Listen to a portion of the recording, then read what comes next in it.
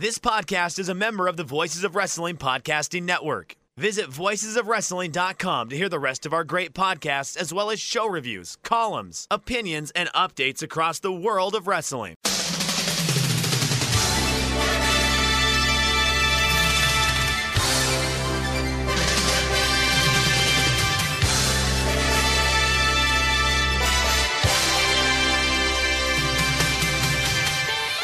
Hello everybody and welcome to the Super J-Cast. I'm Joel. It is Thursday 27th of January. This is episode 195. I'm not joined by Damon McDonald this week. Damon is going to be taking a little bit of time off because of his injured shoulder. So unfortunately the doctors have not cleared him for podcast action. So we'll wish him speedy recovery, lots of good vibes. In his place we have Super J-Cast Hall of Famer, critically acclaimed guest co-host of the year, the great Booze Leprechaun. Thank you very much for stepping in once again, Booze. Wait a minute. This isn't the Super Sumo cast? It could. We've had so many suggestions for things to change. The Super N cast, after I saw a Reddit thread popping up saying that people are getting into Noah now because of the Super J cast. I was like, that's not really what we're here for, but no. I mean, whatever. If we're bringing a bit of joy into people's lives. But I mean, absolutely, this week, I'm really excited to finally be with you here on the J cast and talk about the best kind of Japanese wrestling, which is, of course, sumo. And yes, like a broken clock, I finally got a prediction right. So you want to talk about our boy Mitaka Umi and his big Ozeki promotion? Oh my God. Yeah. So I've been like on the Mitaka Umi train since day one. And I didn't think I would actually get to see this day because he had shit the bed on 3 actual like formal Ozeki runs. And this was not an Ozeki run. So yeah, you're going, no, he's gonna get it. He's gonna get it. And I was just the little ball of sunshine going, I don't think we're gonna get it done. Because I just hadn't seen it. And I'd gotten my heart broken so many times. And my heart did not get broken this time.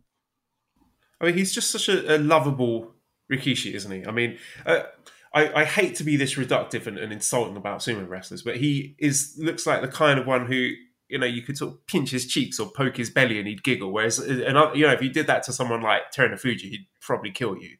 But there's just something very endearing about Mitaka Umi. I don't know anyone that doesn't like him. Yeah, I think some of it is a bit because of his height. So he's a little shorter. He's not like Enho tiny, but he's a little bit shorter and he's a little bit rounder. And he's just got that endearing smile. His family is incredibly adorable. They kept, especially the last day, they kept showing shots of like his mom and I guess the whole kind of group of them up in like the nosebleed section of Sumo Hall. And they're all wearing matching shirts and she's, taking photos and it was just very heartwarming. And especially with everything that's still kind of going on right now, it just was very wonderful to see and just kind of lightening of the mood. I suppose, this has been my theory this year, why I thought he'd get it, because the field of competition seems depleted. We've got no Hakuho, no Kakuryu. Terunofuji looked pretty hurt in this basho. No Asanoyama, Takakeisho injured as well. So just the level of competition seems like not what it was before when he was struggling to put those Ozeki runs together. So that was my thinking going into my big Mitaka Umi Ozeki prediction. Do you think he's going to be able to stay there? I think so, because the one thing that he's always had going for him is just his consistency. Basically, as soon as he got up to Sanyaku, which is Komusube or higher, once he got there, he effectively stayed at those ranks. And I think there's only one time he dipped out and dropped to maybe like a Maegashira 1 or a Maegashira 3. That was basically due to injury. And then basically within a couple of bashos, he was right back up in Sanyaku at Komusube and has stayed up there. And he's currently like the most consistent of those in Sanyaku. So I think, I don't think we're going to be watching him go Kadoban like every other basho like we are right now with Shodai and Takakeisho. Now, do I think he's going to take that next plunge to Yokozuna? I'm not sure. We'll see. I mean, he's already got more U shows under his belt than Kansita Sato. When Kansita Sato finally got over that hurdle and got that Yokozuna promotion. So it may be something as simple as if he just like reels off maybe like a year of solid double-digit wins, like placing in second and maybe getting one or two more U shows, they might do it. Because that's the only thing with Mitakeumi is that he's been very consistent in Sanyaku, but this is actually only the first time within Sanyaku that he's gotten back-to-back double-digit wins. And obviously for Yokozuna, they want you to, Senso Yusho would be great, but if you can at least, roll off 14-1s and 13-2s, maybe the occasional 12-3, they'll be perfectly happy. There was so the Yokozuna Decision Council got together. The head of it is retiring, and he made some comments, and some of the comments, one of which was about Mitakeumi's promotion, and he basically said that one of the reasons he finally got the Ozeki promotion was to basically light a fire under Takakeisho's ass, and that hopefully having a little proper competition at Ozeki might get Takakeisho to get his shit together and cross that line to get Yokozuna. No mention of Shodai, by the way, which I thought was great. I think everybody is just quietly accepting. Yeah, I think everybody's kind of quietly accepted that maybe that was not the best promotion that they could have done. Well, before we run off the rest of our listeners, I've just got one more question. Okay, so I've gone mad with confidence here. I've got one prediction right, so I'm going to throw two more at you, which I think I mentioned before, but here they go. The only Yokozuna we got at the moment, Terunofuji, he's not looking in great shape at the moment. So my prediction is he doesn't make it till the end of 2022. He retires before the end of the calendar year. And my second prediction is we don't get another Yokozuna until 2024. Your thoughts, please. I'm going to tackle the second prediction first. Yeah, I agree that we will most likely not see another Yokozuna till 2024. I think I might have thrown that prediction out last time I was on hosting, which That's is probably kind where of I got weird... it from then. Right, yeah. I don't see it happening. Now, him retiring this year, I don't know. Nothing's out of the realm of possibility. They admitted that he is injured.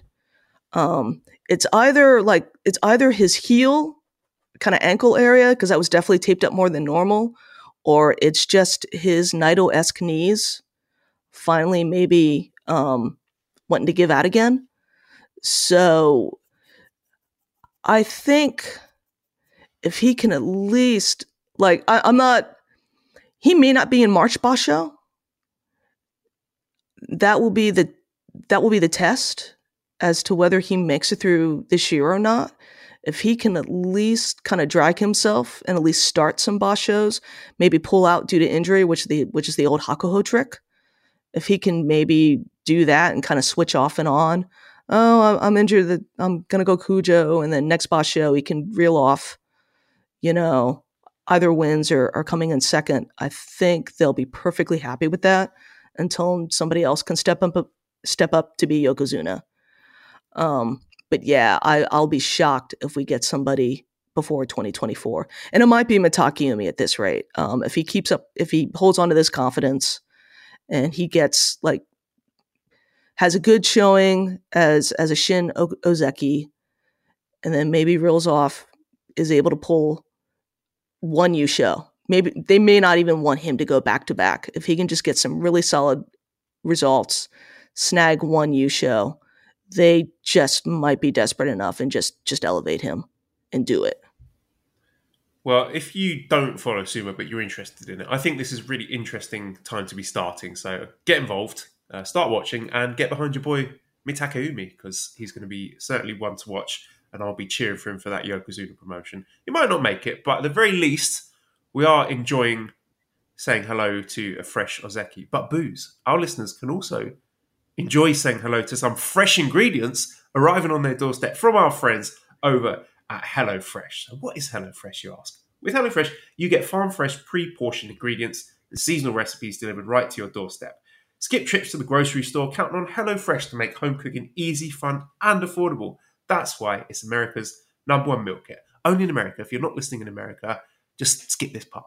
So, the new year is a great time to focus on what's most important to you, whether it's saving money by ordering less takeout, learning to cook, or prioritizing your wellness. HelloFresh is here to help with endless options to make cooking at home simple and enjoyable. HelloFresh cuts back on time spent in the kitchen so you can spend it on your other resolutions with meals ready in around 30 minutes or less. Plus, quick and easy meals, including 20-minute recipes and low prep and easy cleanup options, provide an even faster route to putting food on the table. So go to hellofresh.com/VOW16 and use code VOW16 for up to 16 free meals and 3 free gifts. So that's again, go to hellofresh.com/VOW16, code VOW16 for up to 16 free meals and 3 free gifts. What did you think of that segue, Booze? I got scared for a hot minute because I thought you were going to throw it to me to do the read, and of course I didn't have anything. Oh, that'll be next week. Oh yeah. No, it was such a beautiful read. I laughed, I cried. It was better than Cats. It's layered, isn't it? It's a layered performance. It's this kind of thing you have to go back and listen to multiple times to catch the nuances in it. But yeah, glad my work's been appreciated. Yes.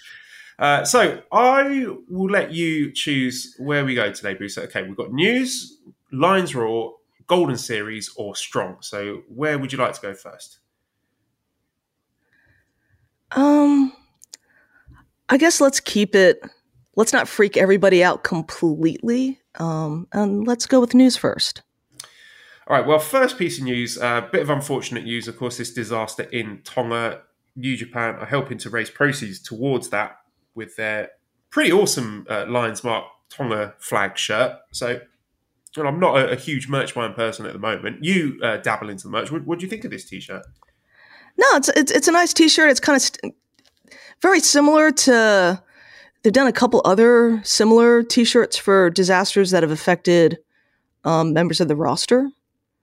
So this is pretty much in line with that. Nice little synergy, unexpectedly, with Lions Roar, because we're already kind of thinking about Fale and Tonga, and so. But yeah, good piece of merch. If you got the coins, go ahead, snatch it. That's right. I mean, for a good cause. All in a good cause, isn't it? So yeah. Thoughts, prayers, all of that, all our best wishes go out to everyone involved in that. Hope everyone's okay. Next piece of news then, of course, are the show cancellations. They cancelled a few shows. They had some members of the roster with high temperatures and fevers, so they just decided to just axe a few shows. We will be back then with New Japan on Sunday, February 6th. So a little bit of a break here. Louis says, how frustrated do you think New Japan is having to cancel shows just when things get rolling again?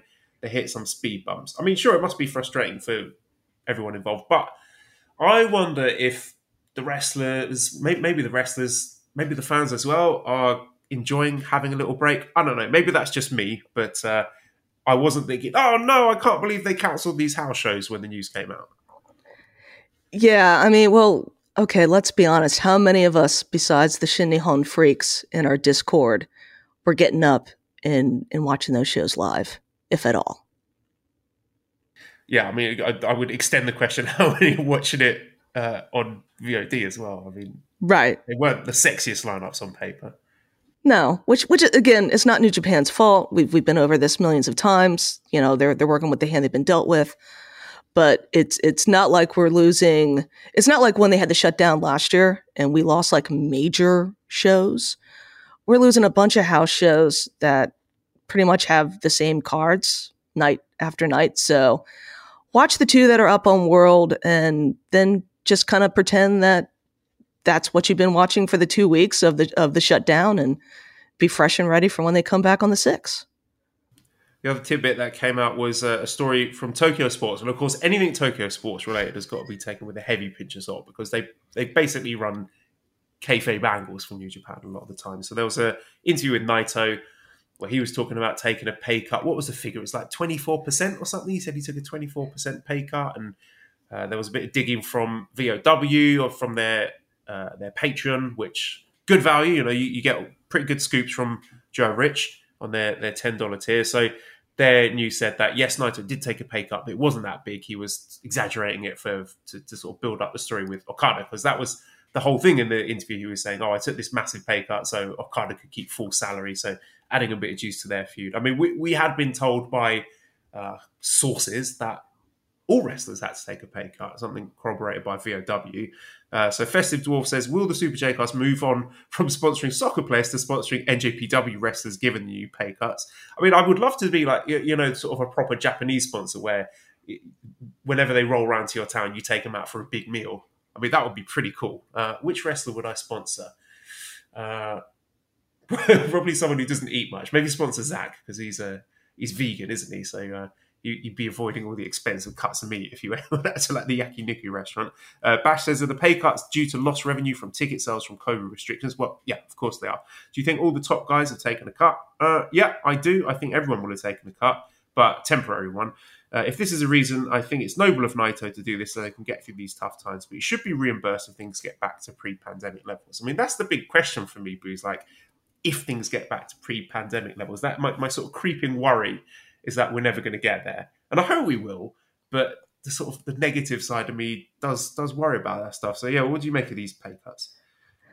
Well, I mean, pay cuts are coming across the board no matter what industry you're in, because yeah, we still have to get paid as wage slaves, but then you've got people above you that are having to, get hit with higher bills for things across the board, as part of like the supply chain issue, which I have the joy of dealing with on many levels.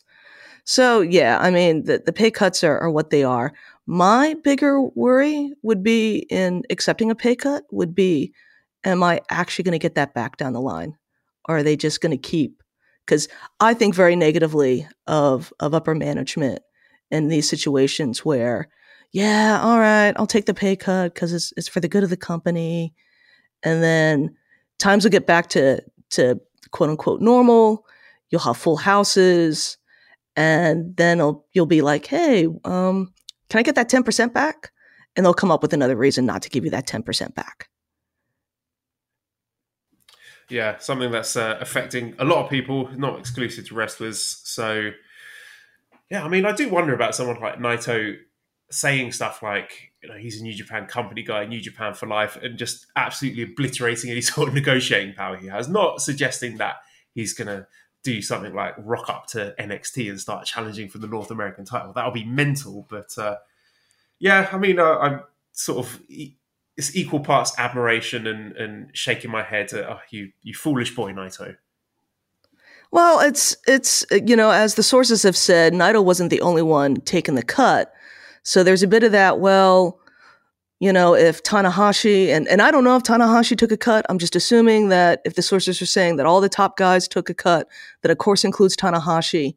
It's kind of hard when the ace takes the pay cut and you're trying to flex and not take the pay cut. So, you don't, the lower down the card you are, it's kind of harder when you see everybody above you taking those cuts to try and make a stand and go, I'd like to keep the 10%, maybe a 5% cut. So, I don't know how much choice he really had in the matter. And as we've always talked about, Japan's a little bit different in that the wrestlers aren't jumping around from promotion to promotion. So there's really no negotiating power in that regards. No one's going to believe Naito if he goes, well, I'll just jump to Noah if you don't pay me. Because everybody knows he's not doing that. So really, New Japan just has all the cards in this case until at some point somebody goes, look, I will jump if you make me take another cut or whatever.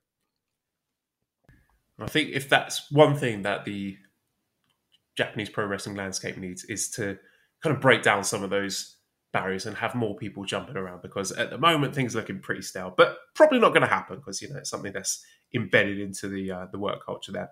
Nevertheless, one other interesting thing from that VOW Patreon update was the information on the laying out of matches for Wrestle Kingdom Night 3. I don't know if you've seen this, but the gist of it is basically Keiji Muto going full, that doesn't work for me, brother. Did you see this? Yeah, I read it, and I'm just, one, in awe of KG, that he could do that. I mean, that's just KG being KG. And even though I'm sure the reasoning was not altruistic, it was all about him, I think it worked out. I mean, all we're talking about after that main event was Kiyomiya and how it made him look like a star. And he's the talking point. And he's probably the reason why some people are going, hey, maybe we should become the Super N cast. So it worked out. But that just makes me wonder who the source is, because that's like some real nuts and bolts stuff. Yeah, it'd have to be someone in the room. That's something that I would love to know as well. I'm not going to ask out of respect, but I'm really curious because, you must have been literally in the room laying out the match for that to be able to happen. So it must be Tanahashi or Okada. But yeah, I mean, if anyone hasn't read this, it is worth checking out. Just in terms of minutiae, like who's getting the hot tag or who's coming out first out of the pair of them. I wonder, we're praising Kiyomiya. I wonder if Muto is listening to the Super Chat going, fuck, I wanted to get all the praise myself. But that was definitely raised a chuckle when I saw that. All right, then, let's go to Lions Roar, the Fale Dojo doc. Of course, we haven't really heard your thoughts about it yet. The one thing that jumps out to me is the production. I mean, this is really high-level stuff, isn't it? This is something that you could broadcast on any sort of major, American TV channel, and it would fit right in because it's just really good quality stuff, isn't it? Yeah, that's actually, I finally started watching it over the weekend, so I binged the first 2 episodes. And after the first episode, that was my major takeaway, was the production values. And this is not, I mean, New Japan's documentary production values are normally pretty top-notch, but this was just at another level. And you can see from the credits that they brought in outside people, which, of course, to a degree they had to, because no way they were getting a crew down in New Zealand right now with everything that's going on. But I definitely was looking at it and getting a vibe that I would not be surprised if after the first, we'll get the 12 episodes exclusive to World. And then I would not be shocked if at some point we saw this pop up on, say, Roku or Access or, Netflix or whatever. But yeah, it's at a quality that, you could throw it on to any of those streaming services for extra content. I like the format of it. So it seems that each week they're going to focus on one of the trainees so you can learn a bit about their story. And as I keep saying, you don't need to be given much, just a little bit of their personal history for you to make a nice personal connection with them. This week we found out about Jake Taylor, and he talked about a lot of the sacrifices he made to get there. For example, choosing wrestling over the girl that he thought he was going to marry, how he had his first stint in the Japan dojo he was suffering from an Achilles injury, and every time he sort of showed any kind of pain or sort of grabbed his Achilles, then they were basically pointing to the door, telling him to F off. So, yeah, pretty brutal stuff. But you do, again, I like hearing these personal stories, and it helps me get behind these guys. It makes me want to cheer for them. So, again, if I see the name Jake Taylor pop up in Japan in the future, I'm going to be, oh, yeah, it's that guy that I saw in Lions Roar, and gives you a little bit of investment. It also gave a little, I didn't know that so many of Fale's guys were at least had been making it to the dojo and at least doing kind of background stuff, maybe not being at ringside, but at least being over there. Because before this, I just thought it was Michael Richards was the only one that had gotten over there. So that's been one of the eye-opening things for me, that there's been, I think it sounds like maybe 3 or 4 of them were able to get over there at one point. And then for whatever reason, whether it's because of the pandemic or whatever, left. So that was eye-opening. I know you guys talked about Michael Richards last week, and there's one thing in hearing somebody else telling you the story of him telling the story of Rocky chewing him out after that Young Lions Cup, but to actually watch him talk about it, and the fact that at this point it's about 2+ years after that Lions Cup match, and you can tell that it just still stings him as if it had just happened earlier in the day, him getting chewed out by Rocky. So I've got a whole new appreciation for him because I think we were all, like, everybody was probably of the opinion after watching that of, who's this schlub from Fale's dojo? And you can see the improvements that he's made in his body, and that he took that to heart, and that's probably something that's going to be with him for the entirety of his life. And secretly, that's what I'm tuning in for. I want to see these young lions get chewed out by wrestlers. We got a little taste of it with Fale in this week's episode, but I'm holding out hope that at some point in this series we get Fale just like full on laying into someone, throwing them out the dojo. That's my hope. Oh, I have no doubt that we're going to see Fale just chew in. Like, I've already got a couple, trainees lined up for who I think is going to get the prime Fale chewing and thrown out the door. Well, we'll wait with bated breath to see how that plays out. But yeah, it's become appointment viewing for me. As soon as that pops up on the world feed, I'm sitting down to watch it and enjoying it. So everyone else should get involved. Oh yeah, one other thing was funny. I don't know if you've seen this image on Google Maps from outside Fale's dojo. So if you go on the Google Maps and the street view, the big man is there himself, sitting outside on a chair, waving at the Google van as it went past, which I thought was really funny. Dr. Gary says, would you want to see the Lions Raw format for other dojos? It's been really compelling viewing so far. I mean, yeah, it's just anytime there's a behind-the-scenes look, the On the Road series they did a few years ago, we got little glimpses into the dojo. I think there might have been some Jay White footage when he was training at the dojo. Maybe David Finlay as well. I can't remember because it was a long time ago. But yeah, just more of this stuff. This is just very, very compelling viewing. Yeah. There's definitely Jay White got like 3 or 4 episodes in that On the Road series.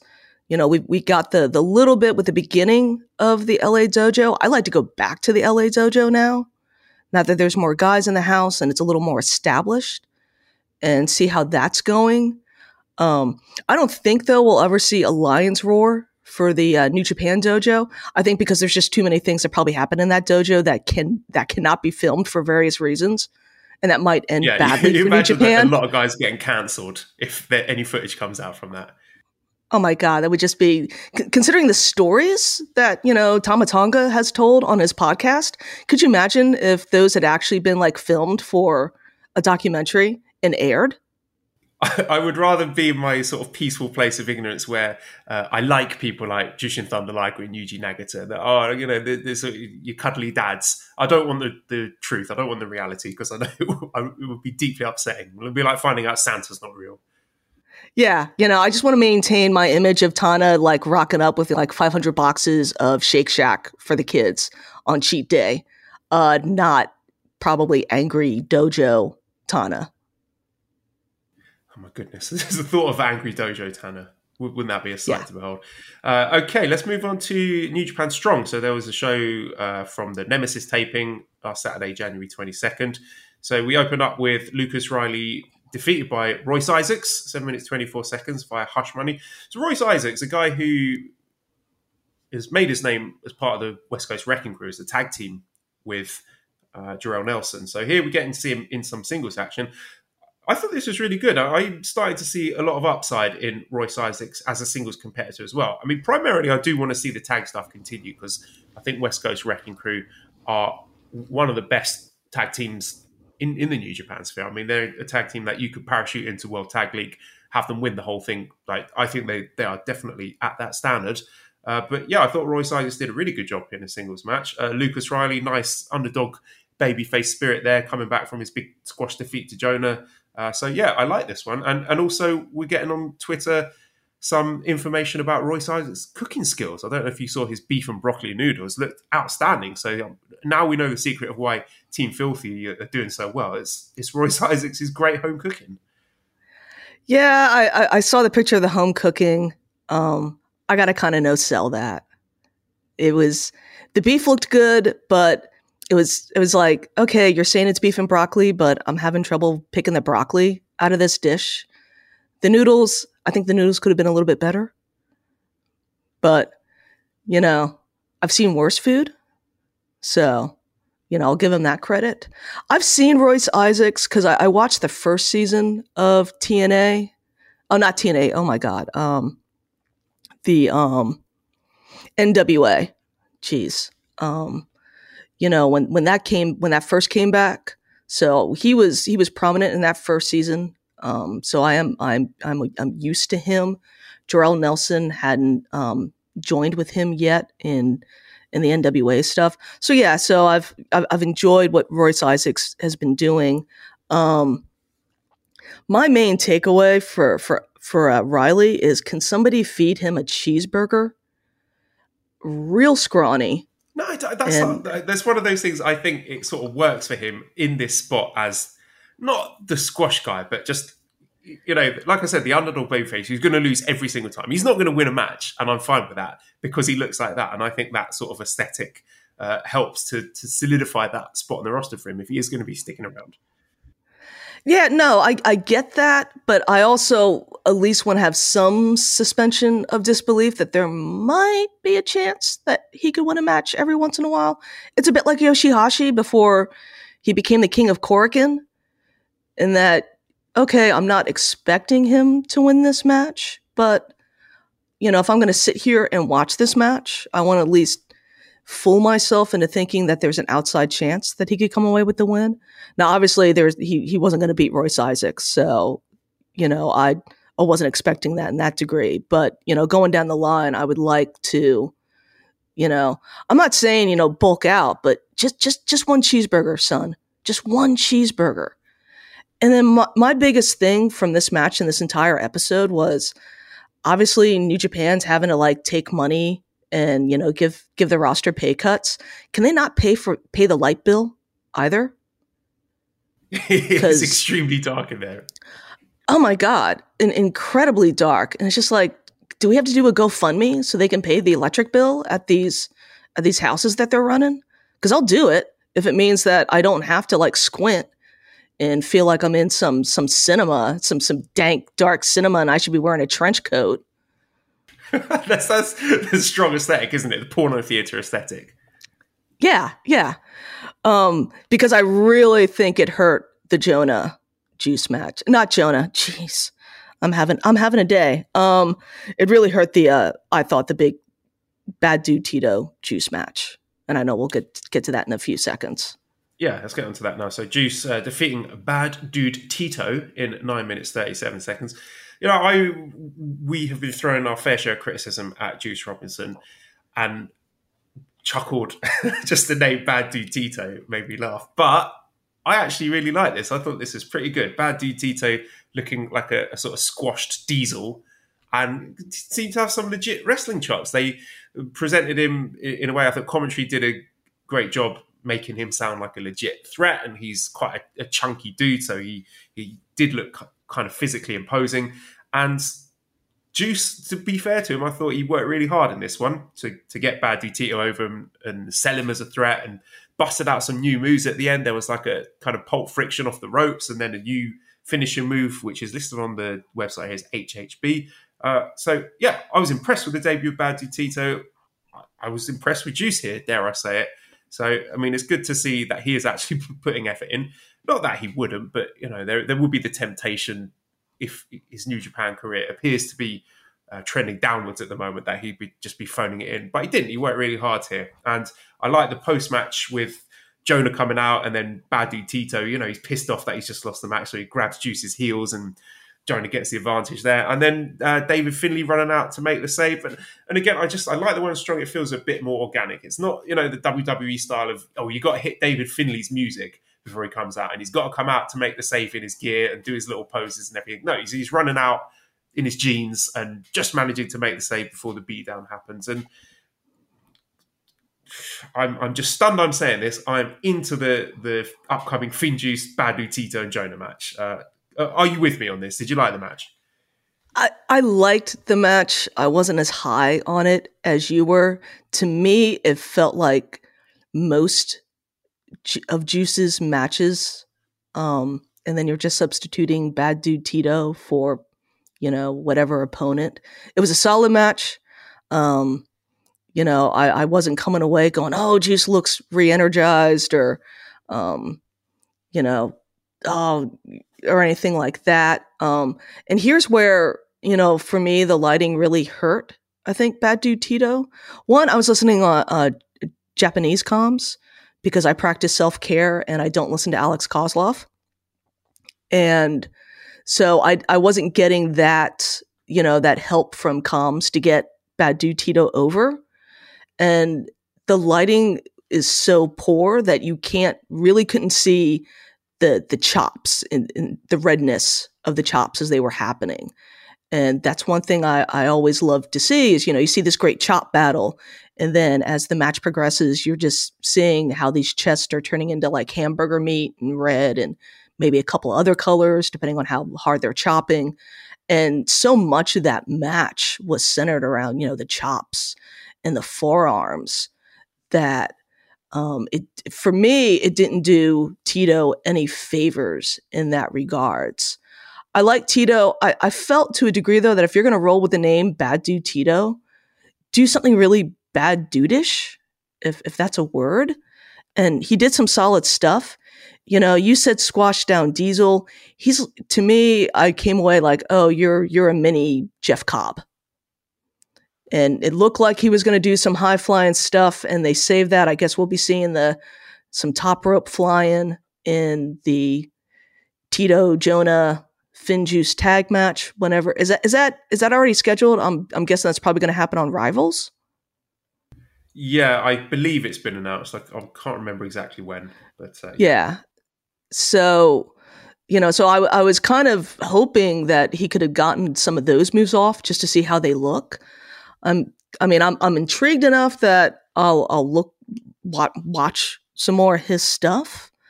But like I said, the lighting just did not do him any favors in being able to show his strength with the chops and things like that. And then the beatdown afterwards, how many times do we have to watch Juice get beat down and Finlay make the save? Because this is like the third or fourth time that Juice has ended a match staring up at the lights, and Finlay's got to run in his jeans and his Van shoes and save Juice from himself sometimes because he was running his mouth. I imagine it's something that happens on Impact a lot, but speaking of self-care, I'm missing that shit. Yeah, I'm not watching Impact either, so yeah, I can't. I've got a feeling that like the 3 or 4 times I've counted is just like in New Japan, and most of it's been happening in Strong. But once again, Juice is runs his mouth at Jonah. And that's what brings Jonah out in the first place when he's calling him out. And then, yeah, Tito and Jonah beat him up, and Finlay comes in for the save. Can we have Juice coming in for the save for once? Just once? Speaking of Jonah, Derek has a question about Jonah. He says, so Jonah, watching Jonah on Strong, and I'm not seeing anything yet in this guy. Am I missing something, or is this just another big guy doing big guy stuff? I think we need to give him a chance. I mean, we've only seen him in like squash matches so far. So let's see what we've got with Jonah when we actually see him in some competitive singles matches with bigger names on the roster, because I think it's too early to judge at the moment. Yeah, I think right now, if you're wanting to, you're going to have to watch Impact, because I think he's got a couple program going on Impact. But I think that's where you're going to have to go right now to see Jonah be what we're all hoping Jonah is going to be. Violent Skipping says, you've talked of Strong being the Narita project last year and the Kid project this year. Does this give a better balance for excursions than partner promotions by getting them away from the domestic fans and learning new styles and cultures, but keeping them within the company? I mean, that's a really good question. I think the traditional excursion route has been a bit hit and miss in previous years. You often see guys just sort of sitting around not doing much. I mean, thinking of Evil's excursion back in the Watanabe days. Sho and Yo, they didn't exactly light the world on fire as the Tempura Boys. Do you think this, using Strong, is a better model for the excursion than sending them out to partner promotions? Well, it helps you control. You still have a control of their development. I think of when I saw that question on Twitter, and my first thought was, I think Watto is the perfect example of what happens when you just send a guy out to your partner promotion and just kind of let the Winds do whatever the Winds are going to do, because he leaves and everybody's like, oh, he's everybody had high hopes for him. And then his Mexico excursion, then the discourse all changed to, oh my God, what's happened with Watto? Have you watched Watto? He's horrible now. I don't know what's happened to him. Didn't he like turn up missing for a few months as well? Like nobody even knew where he was. And then he comes back in the state that we finally get him back in. And it's taken about a little over a year, or maybe almost a year and a half to kind of start getting him back to New Japan levels of being right. So yeah, at least with something like Strong, you can control what happens to them and make sure that, they're not either learning bad habits. Shota is obviously another example of what happens when you just kind of let him loose in a foreign country, as he has apparently decided to sample all of the British cuisine and is definitely, from what we've seen, gotten out of probably the type of shape that New Japan would like him to be at. So yeah, so the Strong concept lets you hold on to, better control of your guys. And I was also saying I would love Folly's Dojo to start a Strong type program. He's clearly got enough students and people that he's bringing in, and then holdovers like Taylor and Michael Richards. And I think there's like a third guy that got tagged as a young lion. So he's got the talent there. And then you just again pull from the New Zealand, Australian indie scene and start a show up there. And I would love to see that as well. Yeah, that'd be a great idea if they can start liaising with some of those Australian promotions. I think there'd be some terrific opportunity for growth there. Third match then on this Strong show was Rocky Romero, Fred Rosser, Taylor Rust defeating Tom Lawler, Black Tiger, and Jarrell Nelson. So it's Taylor Rust getting the win in 11 minutes, 35 seconds with the perfect circle. So, I mean, Taylor Rust, the guy who was initially in Team Filthy and then left to go to NXT, and pretty predictably, and this is not a knock on Taylor Rust, just because this is what NXT do. They just hoover up a load of talent and then just chew them up and spit them out again with no seemingly connection to how good they are as a wrestler, because they've taken on plenty of really good wrestlers in recent history and given them nothing. So I wouldn't necessarily put that as a black mark against the name of Taylor Rust, but he's back and he's been given a big opportunity here. Nice feud with Tom Lawler. He's getting a shot at the Strong Openweight title. I don't think anyone expects him to win, but how do you feel he came across in this match? Because obviously the whole thing was centered around him and building him up as a challenger for Filthy Tom. I thought he looked great. Yeah, he got hoovered up by NXT, but he wasn't there long enough to start learning bad habits and getting ground down and destroyed the way a lot of other talent over the years has. Because he wasn't even there a year, right? Like they signed him and then he was gone in like 6 months, something like that. Mm-hmm. And who else was it? Alex Zane as well at the same time. Yeah, so they got off relatively unscathed in the grand scheme of things. A little bit of TV time, but nothing like that some of the other talent over the years has had to go through when they get hoovered up by NXT. So no, I thought he looked great. I was pleasantly surprised with him, and he was definitely the standout of the match. My other takeaway, and I've had this before, is I know we keep talking about guys from Strong that we want to see over there in Japan. I would love to see a Team Filthy LIJ multi-man tag match. Oh, that would be so good. I mean, that's been my one thing. I've been banging this drum.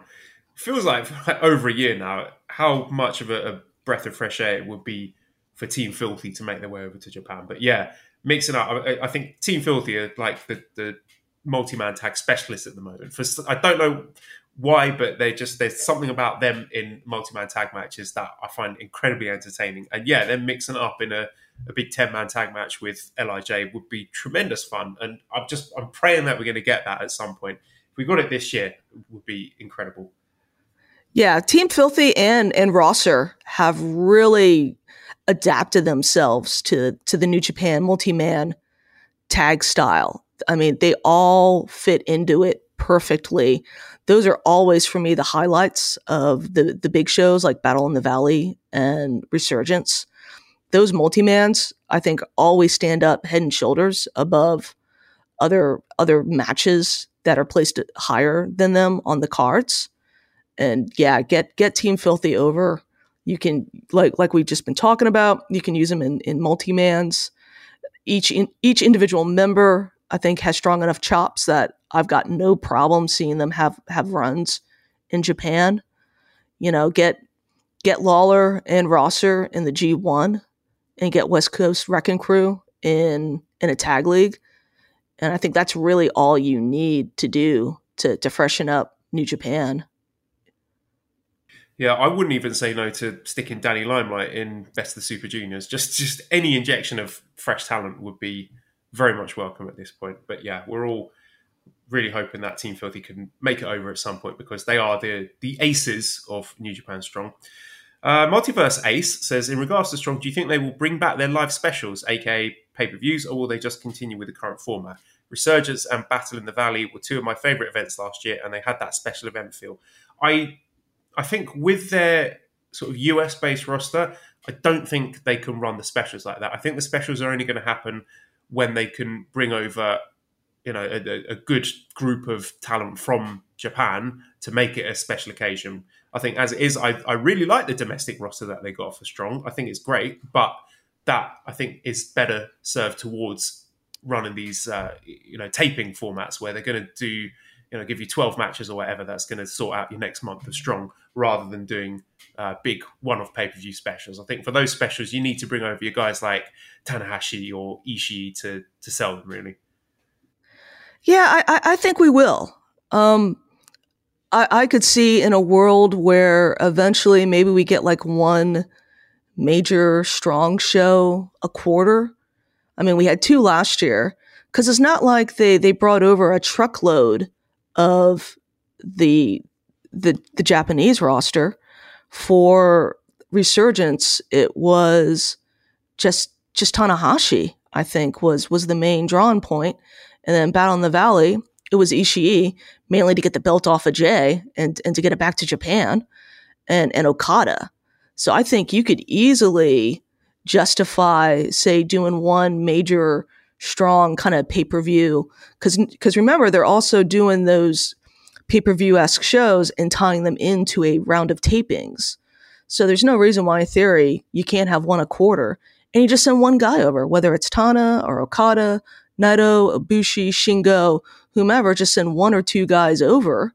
I think that's really all you need to do to justify calling it like a pay-per-view special. Yeah, I mean, you mentioned Shingo there. I think he is the guy that I think would do good numbers for US ticket sales, because he seems really popular in the West. And I think if they bring him over, put him in a prominent spot on one of these US specials, I think they would that would go down really well. Henderslam says, who's taking the Strong openweight title from Filthy Tom? Why should it be Gabe Kidd? Yeah, I mean, I don't think it's going to be Taylor Russ taking the title off him. And I mean, looking through the roster, it's hard to identify who the next guy should be, because I mean, I don't think Tom should be losing it anytime soon. I think he's a really good champion. I think he should continue to hold it. And Gabe Kidd, yeah, I think he still needs a lot of development before he's built up to that point on the roster where he seems like a credible threat to Tom Lawler. He will get there. I've got every faith in Gabe Kidd, but that might take a while before he gets there. I mean, could that be 6 months? Could it be a year? I don't know, but he is definitely an interesting name to put forward as the successor to Filthy Tom. You were cutting out there on me. I'll just summarise then. I think Gabe Kidd will be a good pick to be the person who takes the Strong openweight title off Filthy Tom, but it will take a while to get there. I think you need at least 6 months to build him up to that point. What do you think about Gabe Kidd beating Tom for that title? Or is there anyone else on that roster who you think would be a good person to dethrone Filthy Tom? I think it should either be Narita or Coughlin. Especially in Narita's case. I mean, he's already had the special showcase match against Shibata. So I don't see why that depending on how much longer you're going to have him on Excursion, before you send him back to Japan permanently. I would have no problem with him taking the belt off of Lawler and having a small run as champ. And maybe that's how you reintroduce him in Japan. Maybe he first pops over and defends the belt against somebody over in Japan, comes back and drops it to somebody else, and then pops and then goes back to Japan permanently. But I think it's, I love Kid, and yeah, I could see where maybe in a year he's rocking that belt. But I think Ren is perfectly positioned to be the one to finally take that off of Filthy Tom. Yeah, that's a good shout. And as you said, like getting the rub from Shibata in that big Wrestle Kingdom match, he feels like a bigger deal than he did before that Wrestle Kingdom, obviously. All right, let's move on to New Year's Golden Series then. You dipped into these Korakuen shows. What did you see? What were your big takeaways from it? I dipped. I just I mean, they're Korakuen shows, right? I watched from the first night the 6-man of Wado, Taguchi, and Tenzan versus Despi, Doki, and Kanemaru. Typical 6-man. What I liked about it, though, was Wado showing starting to kind of get a gritty side to him. So Wado wins the match, submits Doki with his new submission move, which I don't remember the name of it. It sounds like Vindaloo when Kevin calls it. I know that's not the name of it, but so he submits Doki, and then he just kept the move on and just stared at Desperado until Desperado was able to get free and get into the ring. And that's when Wado released the submission move. And then there was a little jawing and a little physicality post-match. And, Wado's like, oh, I'm the challenger. And just kind of restating that not to take him lightly. And Desperado said some things. And then they finally kind of formally broke apart. So I'd like seeing the Wado kind of getting that. No. I was just Wado having that grit and that sandpaper. I hate though that they've got him paired with Tenzan and Taguchi. I understand why, but it's it doesn't help his having those partners to kind of solidify that he's a legit challenger. Because he's got his little league dad and he's got his weird pervert uncle tagging with him. So it is what it is, and that's a me thing. I totally admit that. And then I watched the main, and the main takeaway from the main was it's just fun to kind of see who actually has workable knees in the main between the 6 guys. Nothing really exciting or mind-blowing. Probably the most interesting sequence was Tana does the air guitar. He throws the guitar to Sonata. Sonata stares at it for a hot minute, strums a couple chords. He throws it to Red Shoes, and Red Shoes is like, what am I doing with this? And then throws it to Abe outside of the ring. And I appreciated just this weird moment with an air guitar. Shingo is, full of piss and vinegar, taking on Nagata. The rest of the match was pretty much kind of your standard, okay, we're going to be fighting each other, but we're not trying to do anything too super crazy. So it was fine. It was a breezy 20 minutes. I mean, it's just straight. I don't even think it went 21. As soon as you got the 20-minute call, that's pretty much when the pin happened. But I was surprised at the 20-minute call because it didn't feel like I'd been sitting there for 20 minutes. So, they're breezy, they're fun. If you're just gagging for some New Japan to watch, they're perfectly watchable. But as we talked about earlier, it's not like we're really missing out not having more of these house shows for the next couple of weeks. I did look up the finishing move for Wado, that submission move, Vendaval. The meaning of Vendaval is a gusty southwest wind occurring chiefly in winter about the Strait of Gibraltar. So, a submission move named after bad weather in Gibraltar, which is a choice, but I appreciate the creativity. My experiences with these Korakuen shows mainly through DMs from our friend Jay Michael. So he gave me 2 pieces of information about these shows. And I quote, "I started skip watching through 20th of January. I'm already legitimately angry Great-O-Khan didn't beat Nakashima in 30 seconds. He storms in the ring, starts attacking the kid. I'm all excited. And now Nakashima is making Great-O-Khan scream in pain and grab a rope break from a knee bar. Forget this." And then a bit later on, "Oh great, here comes Hiromu still carrying the best of the Super Juniors trophy. Hiromu, buddy, you got to drop that. That is a ticket to your title match at Wrestle Kingdom. Stop bringing it out. You got to put that on the shelf until the next tournament rolls around, my friend."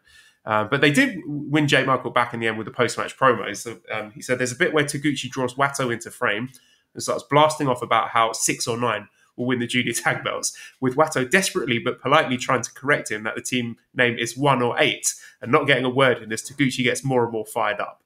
For some reason, both Hiromu and Great-O-Khan made bets with Oiwa for their matches. Hiromu bet Oiwa Hiromu's New Year's money that Oiwa couldn't take off the Kamaitachi mask. Oiwa did, but there was a second one underneath. Not sure what Great-O-Khan bet, but it was a lot of money, and he taunted Hiromu on commentary with how much more money he was betting. Otherwise, it's been a predominantly immobile tour thus far. Jado, Gedo, Makabe, etc. all unfortunately prominent. Backstage comments, Great-O-Khan is doing a backstage comment thing where he's upset and confused that he's being filmed, and Ishimori grows more savage. He's making fun of Tiger Mask for having saggy titties. Well, that's not very nice. There are these pretty good YouTube highlight videos with Kevin Kelly commentaries. If you're not going to watch the whole show, those are worth checking out at least. So yeah, O-Khan, he's out there, he's offering money to people. Nakashima has a crew cut and a little beard, so that's, a little signifier that he's taken a little step up in the dojo rankings. Ishimori stole Tiger Mask's mask. Master Wato, I agree with you. He is showing more edge. He is developing, but he's got to get rid of that haircut. It just looks terrible on him. It just looks like the ultimate Karen. And yeah. No, I was going to say the haircut is Kate plus 8. I don't know what that is. You have to educate me. So Kate plus 8. So there was a long time ago. I'm going to show my age. There was a reality series called Kate and John. I think that's what it was called. But it was like this couple, and they had like a ton of kids. And then eventually Kate and John get divorced. And then it just becomes Kate plus 8, Kate and her 8 kids. And Wato's haircut makes me think of Kate from that. Well, that should be the tag team name then. Never mind 1 or 8. It should be Kate or 8. Yeah.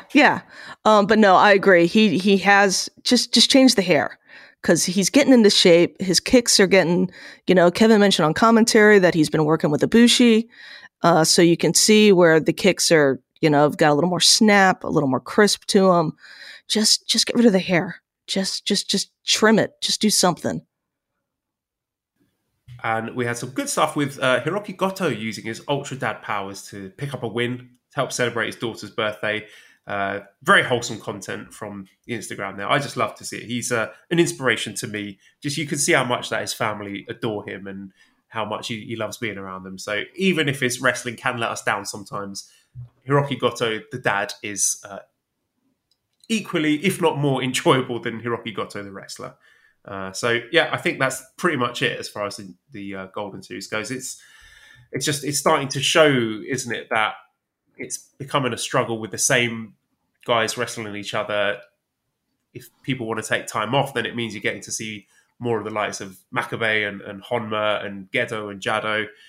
And I mean, I'll be looking forward to picking up on this tour as we get to the more interesting matches and the title matches. But it's certainly one that it's not creating a lot of buzz for people, is it? No. But that's been New Japan for really a year now. Is that, it's the same, about 25 guys, and you're just getting different permutations. That's it. That's what it feels like, isn't it? It feels like, okay, now it's now it's the time for Chaos to feud against House of Torture. Now it's the time for, this faction to wrestle this faction. It just feels like it's like a timetable thing rather than anything happening in an exciting, organic way. But, it is what it is. Not all of that, or most of that's not New Japan's fault. Yeah, I mean, the person that I think is getting hurt the most by this is O-Khan, because of the fact that, like, half his faction isn't even in the country for most of the year. So, we're stuck again with him, this tour. He's just by himself. Like, Hanari's gone back home too, right? I'm assuming.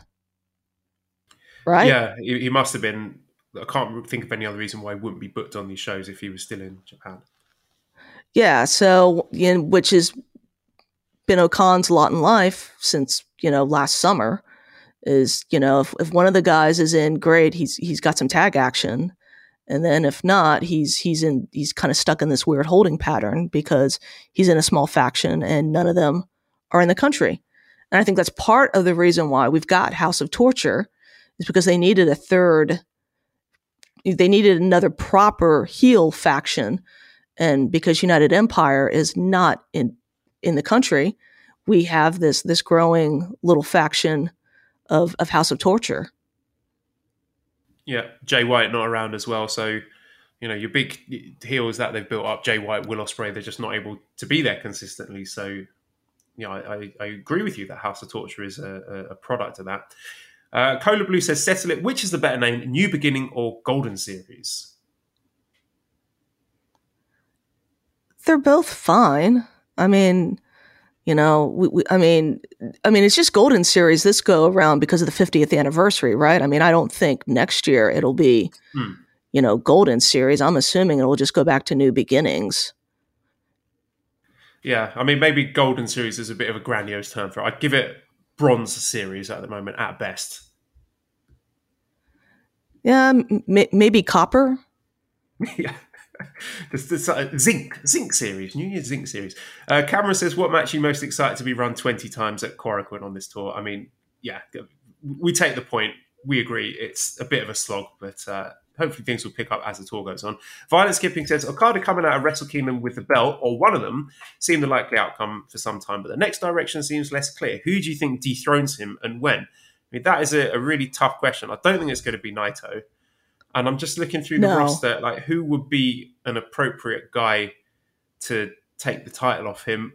I don't know. There's no one really screaming out to me that this should be the guy. But my temptation would be to say one of the returning young lions. I don't know. I don't think any of them are at that level yet. But I think certainly the hopes were someone like Shota Umino would be able to come back and do sort of an equivalent version of the Rainmaker Shock. So I would be looking at someone from outside coming in to do that, because I look at the roster at the moment and there's no one that really excites me to think, oh yeah, this should be the next heavyweight champion. I almost wonder if Okada is going to hold through the year and then he should drop to Will at a Wrestle Kingdom or sometime early next year. Because that's the other question too. How long do you think Okada? Well, that's obviously that was kind of part of the question of when you think it's going to happen.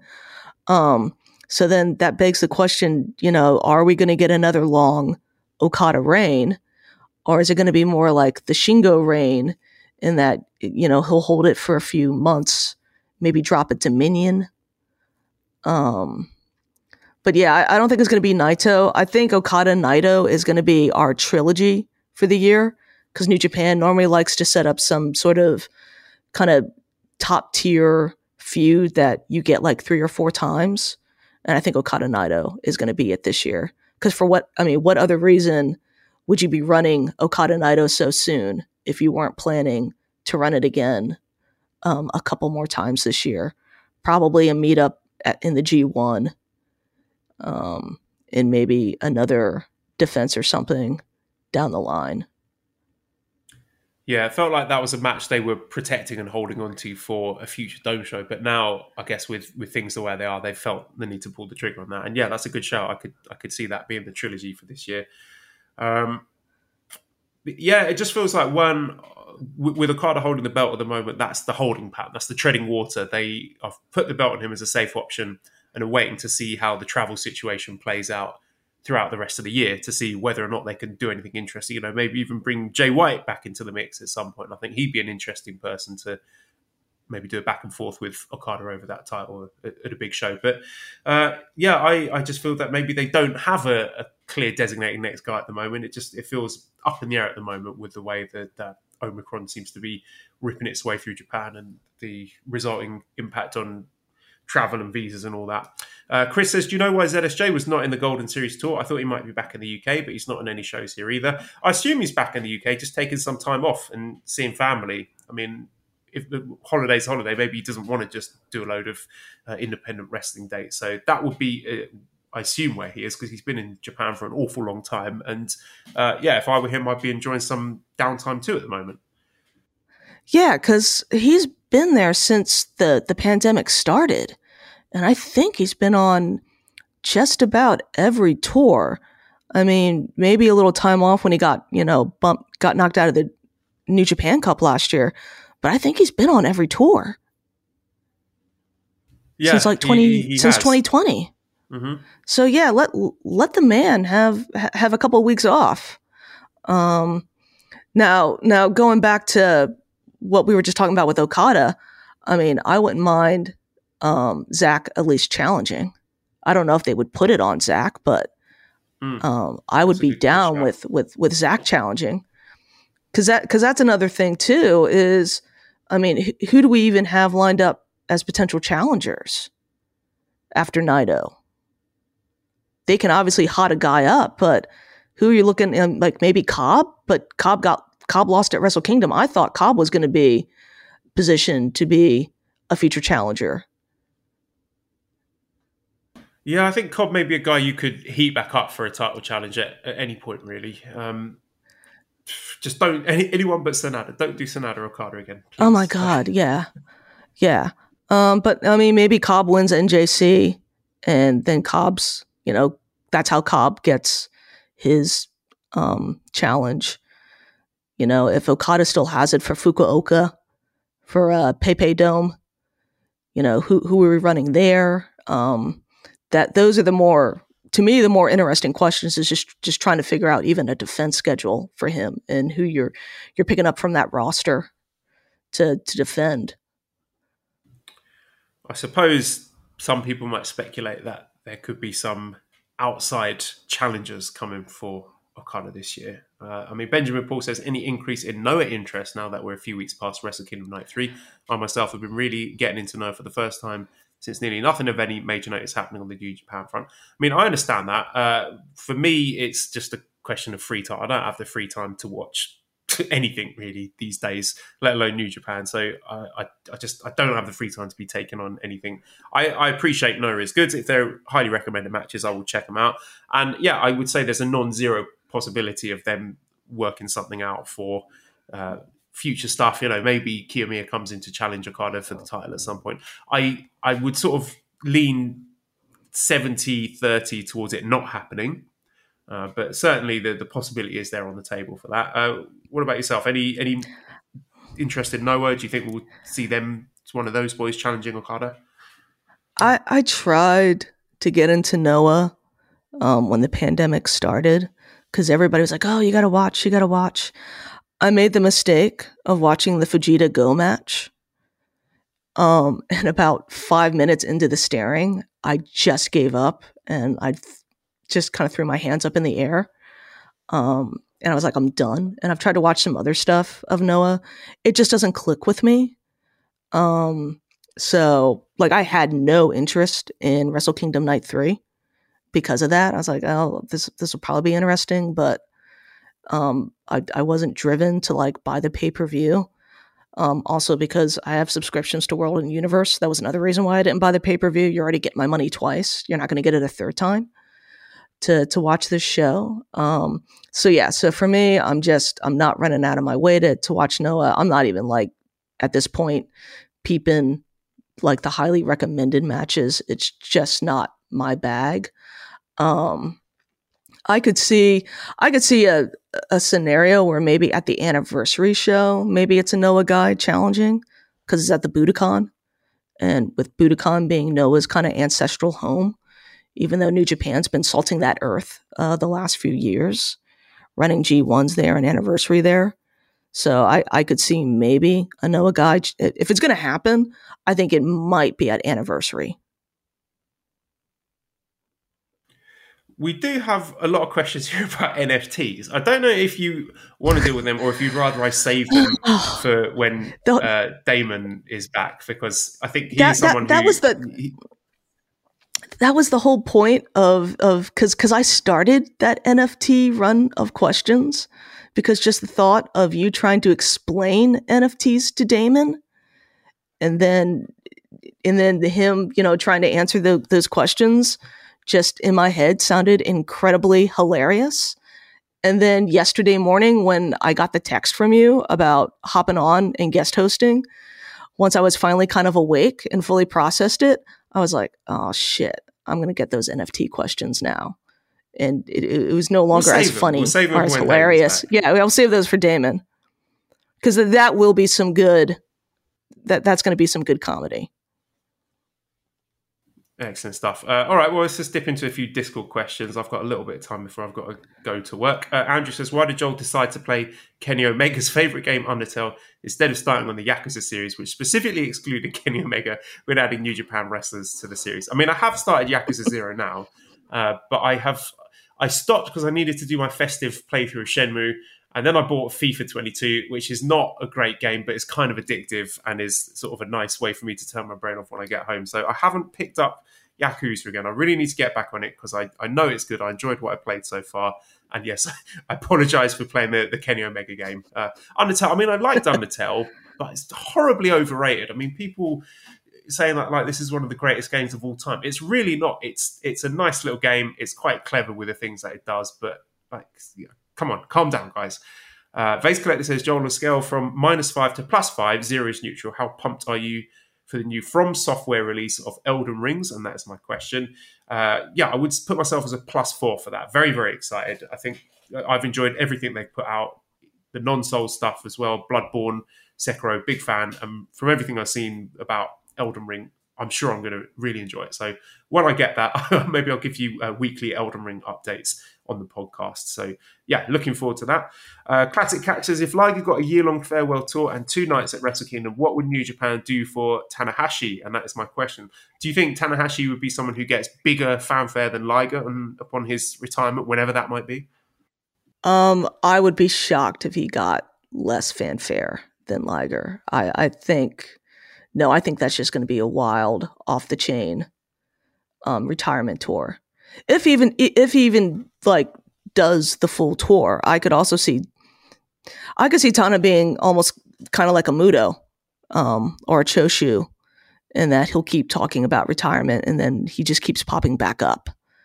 Tanahashi strikes me as a guy that it's almost going to be like a Nakanishi, where you just have to retire him and put him down basically and drag him out of the ring crying and screaming. But if he goes the retirement tour type like Liger, yeah, that's just going to be insane. Absolutely insane. And he deserves it. Yeah, agreed. Vase Collector says, what is the "and that is my question" merch situation? Picturing it as an Attitude Era Rock or DX catchphrase tee. I don't know if we need to reach out to Antonio to sort out royalties with that. I don't know if he has the intellectual copyright holder of "and that is my question." We're definitely sort of running a bit dry as far as t-shirt sales go, so maybe we need some new ideas. So listeners, if you have any ideas for t-shirts that you would be interested in buying, let us know and we'll try and get them commissioned. Vase Collector says, we talked about... Yeah, go ahead, sorry. No, I was going to say, we talked about a Dr. Kagoshima shirt. Yes, we did. That just sort of got lost in my list of things to do pile, which just got bigger and bigger at that time. But yeah, Dr. Kagoshima, watch this space. Maybe I'll pick that up again, because I know we'd buy it for sure. I don't know if it'll be in breach of any sort of intellectual copyright laws for that, but maybe I'll reach out to Tapper and see what we can bash out there. Next question was going to be from Vase Collector. Do you see Kushida coming back to New Japan ever, or do you see him trying another hand at a stateside run outside of WWE? What about Nakamura? Kushida seems happy enough in WWE at the moment. He seems to be getting matches. He's doing all right relative to other guys who've gone over there. So I'm not going to be holding my breath for him coming back to New Japan anytime soon, personally. No, and I'm wondering what's there for him to do in New Japan? I mean, it's very clear they're never going to make him a heavyweight or even let him challenge for the Never belt. So he would just come back and basically take up his spot as, within the junior division? I mean, there's nothing for him to do. Nakamura would be the more interesting one. He enjoys his surfing though. He's one I could, he's the one that maybe you could entice him back for maybe 1 or 2 matches. But Kushida, I just what is there for Kushida to do? Yeah, they're not a heavyweight run, basically, is my short answer. Right. Classic Catch says, what would you do with Jay White after Evil turns on him? Do you completely split up Bullet Club? Does he form his own group? And is that my question? Yes, that is your question. Let's get Jay White back in the country first and then worry about that. I mean, obviously at the start of last year, we all thought that the big money and the babyface turn, but I don't know, maybe Japanese fans would be so excited and pleased to see Jay White back in Japan that that's where you can kickstart the babyface turn. But do I see him long term with Bullet Club? I don't know. It seems Bullet Club has kind of moved into this sort of more tweener role as House of Torture have become the de facto heels, and United Empire are obviously heels, even though they're not the cheating heels. So maybe you can bring Jay White back. He stays with Bullet Club, but then Bullet Club is just sort of realigned on the heel face spectrum. What do you think happens with Jay? I think Jay would come back, and then we'd finally get the Evil program, maybe between the two of them for the soul of Bullet Club, or however you want to phrase that. And then I think eventually, if Jay comes back and Jay is able to stay consistently, I think House of Torture just gets spun off as its own unit. And Bullet Club, you can either keep them tweener, but you've already got Suzuki Gun and LIJ, which are tweeners. So that would you could just make them some form of heel that's different from House of Torture and United Empire. I know eventually you're going to get the face turn from Jay, but I think also right now there's a noticeable lack of top tier heels. And regardless of what you think of Jay White is a very good heel. And New Japan needs top tier heels. Evil's not cutting it. Will is in and out of the country as well. So if you get the both of them back, then you've got, and you spin off House of Torture, then you've got 2 top tier heels and 1 kind of mid tier heel leader with those 3 guys. And then, but I don't think we would see a Jay White face turn for a few years at least once we get him back in the country. But you're right, we just got to get him back in first, get him kind of reintegrated into the roster. He's doing the stuff on Impact with Bullet Club, and so far they're all hunky dory. Even though every once in a while you were getting those Tama Tonga tweets that were making you wonder if he was going to throw his lot in with Evil or not. So, I don't know if we're going to get another Bullet Club full on Civil War, or just something where they throw House of Torture out and then they just become their own permanent faction. MBTLO UFC says, for Footy Jar, I went to watch Arsenal versus Sunderland before Christmas. Is Eddie Nketiah good enough for England? No, I don't think he is. He kind of reminds me a bit of Franny Jeffers, a bit of a dated reference there for football fans, but he's a guy who I think can get into good scoring positions and is a decent finisher, but unless he's getting the service, there's not a great else that he brings to the table. Bob says, how did Arsenal lose that FA Cup match? Were they still feeling the effects of that Man City match, and will the Gunners finish in the top 4? Gosh, I don't think so. I just think we are lacking in a decent striker. We seem to be creating lots of chances. I think we've got good creative midfield options, like Saka, Smith Rowe, Odegaard, Martinelli, but we need someone up top to link it up and to start putting away those chances. And I don't know if we're going to buy the right person in January to do that. If we do, if we get a decent striker in the transfer window, then we could certainly have a crack at it. But I don't see it. I could see if we finish maybe 6th, probably get back in European football, that will be progress at least, even though it wouldn't necessarily excite me. Daryl says, any New Year's resolutions? I, for one, would like to eat healthier, get more sleep, get more exercise, and boycott all House of Torture matches in 2022. I would maybe pick your brains about this, Booze, because I'm trying to eat fewer carbs. You're big on the keto thing. That was going to be something for me. I want to lose a few pounds this year and eat a bit more healthily. Maybe you can give me some tips on that and share any resolutions that you have. Yeah, I think I might be enacting a resolution right now. I just can't really talk about it. But if I pop up as a guest host a little bit later in the year, oh boy, do I have some stories to tell on that front.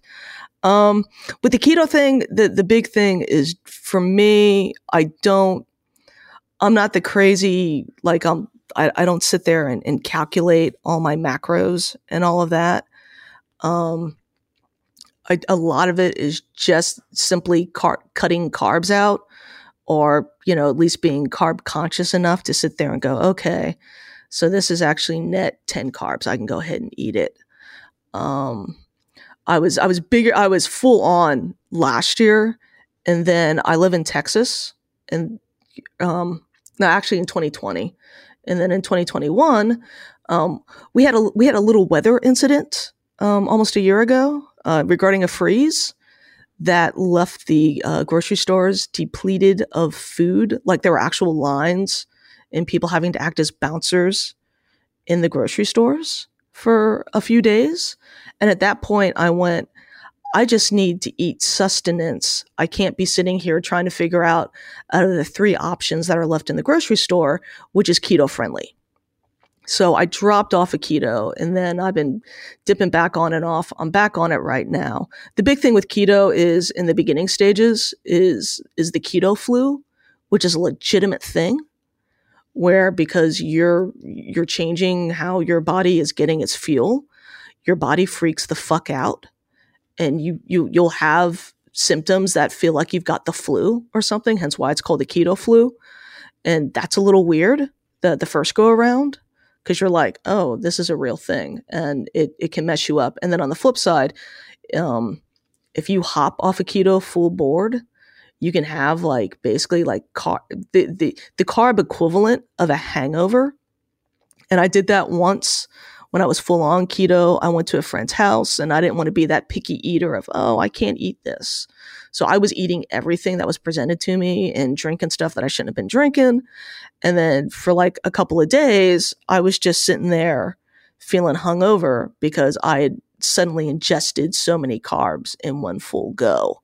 So, but a lot of it is just maybe not even completely cutting out carbs, but just finding carb friendly stuff. There's keto bread. Some of it's actually really good. There's tortillas that have a carb balance. So they're maybe 2 net grams of carbs when it's all said and done. So there are things that you can do to still, eat, somewhat feel like you're eating normally, but you're still just being, carb conscious. And so it's just keeping your carbs down, and exercise would probably be my thing. Is just, I've got to do better in being more ambulatory. Oh yeah, no, carb hangovers are incredible, can be incredibly brutal, because you just feel the same way that as if you just went on a massive bender the night before, and you're like, I just had a couple of McDonald's cheeseburgers, that's all I had, and your body's just like, nope, screw you. So those are things that just to kind of keep in mind. But there's stuff out there that you can eat that has carbs, but it's just lower net carbs, like bread. There's a couple different, like Oro has some bread that is keto. That's actually pretty tasty. And then tortillas, there's net carbs of 2 and things if you go hunting around. So you got to work a little bit at it. But you can find things to fit, what you want to do. Yeah. I've been sort of dipping into stuff like, konjac. Konjac is a big thing, konjac rice, konjac noodles. So they're filling the hole at the moment. All right, I need to get ready for work, so I'm just going to plug the upcoming single. Very excited about this one, from Escape the Box. It's coming out on February 14th. It is free to stream on all streaming platforms. The name of the song is Bad Obsession. So get involved. it is going to be a killer song. I'm a big fan of Escape the Box. And again, not just saying that, they tick my musical boxes as far as my taste is concerned. Booze, thank you very much for stepping in. I mean, we wish Damon all the best. We may hear your voice again next week. Anything that you would like to plug before we get out of here? No, not really. If you want to follow me on Twitter, it's Booze with a B-O and then the number 0, Z-E, Leprechaun. That's where you can find me on Twitter. Thanks for having me back on. I guess, I was going to earlier make a whole joke about Damon being Ibushi and me being Okada. And then I went with the sumo. Then I went with the sumo cast joke on the fly. So, but no, thanks for having me on. And I will gladly answer that bat signal if it needs to be answered in the future. Fantastic. Okay, so redcircle.com/shows/super-j-cast if you want to throw some money our way. We always appreciate it.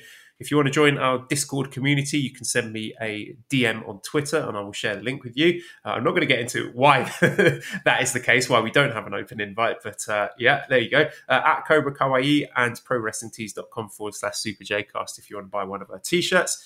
Massive thank you to editor Dan. You can find him on Twitter at LousyHero219, and the new Escape the Box single coming out February 14th, Bad Obsession. Subscribe to the Voices of Wrestling podcast network for other great shows. Give us a 5-snake review on iTunes. Follow us on Twitter at the Super J Cast. Thank you everyone for listening, and goodbye.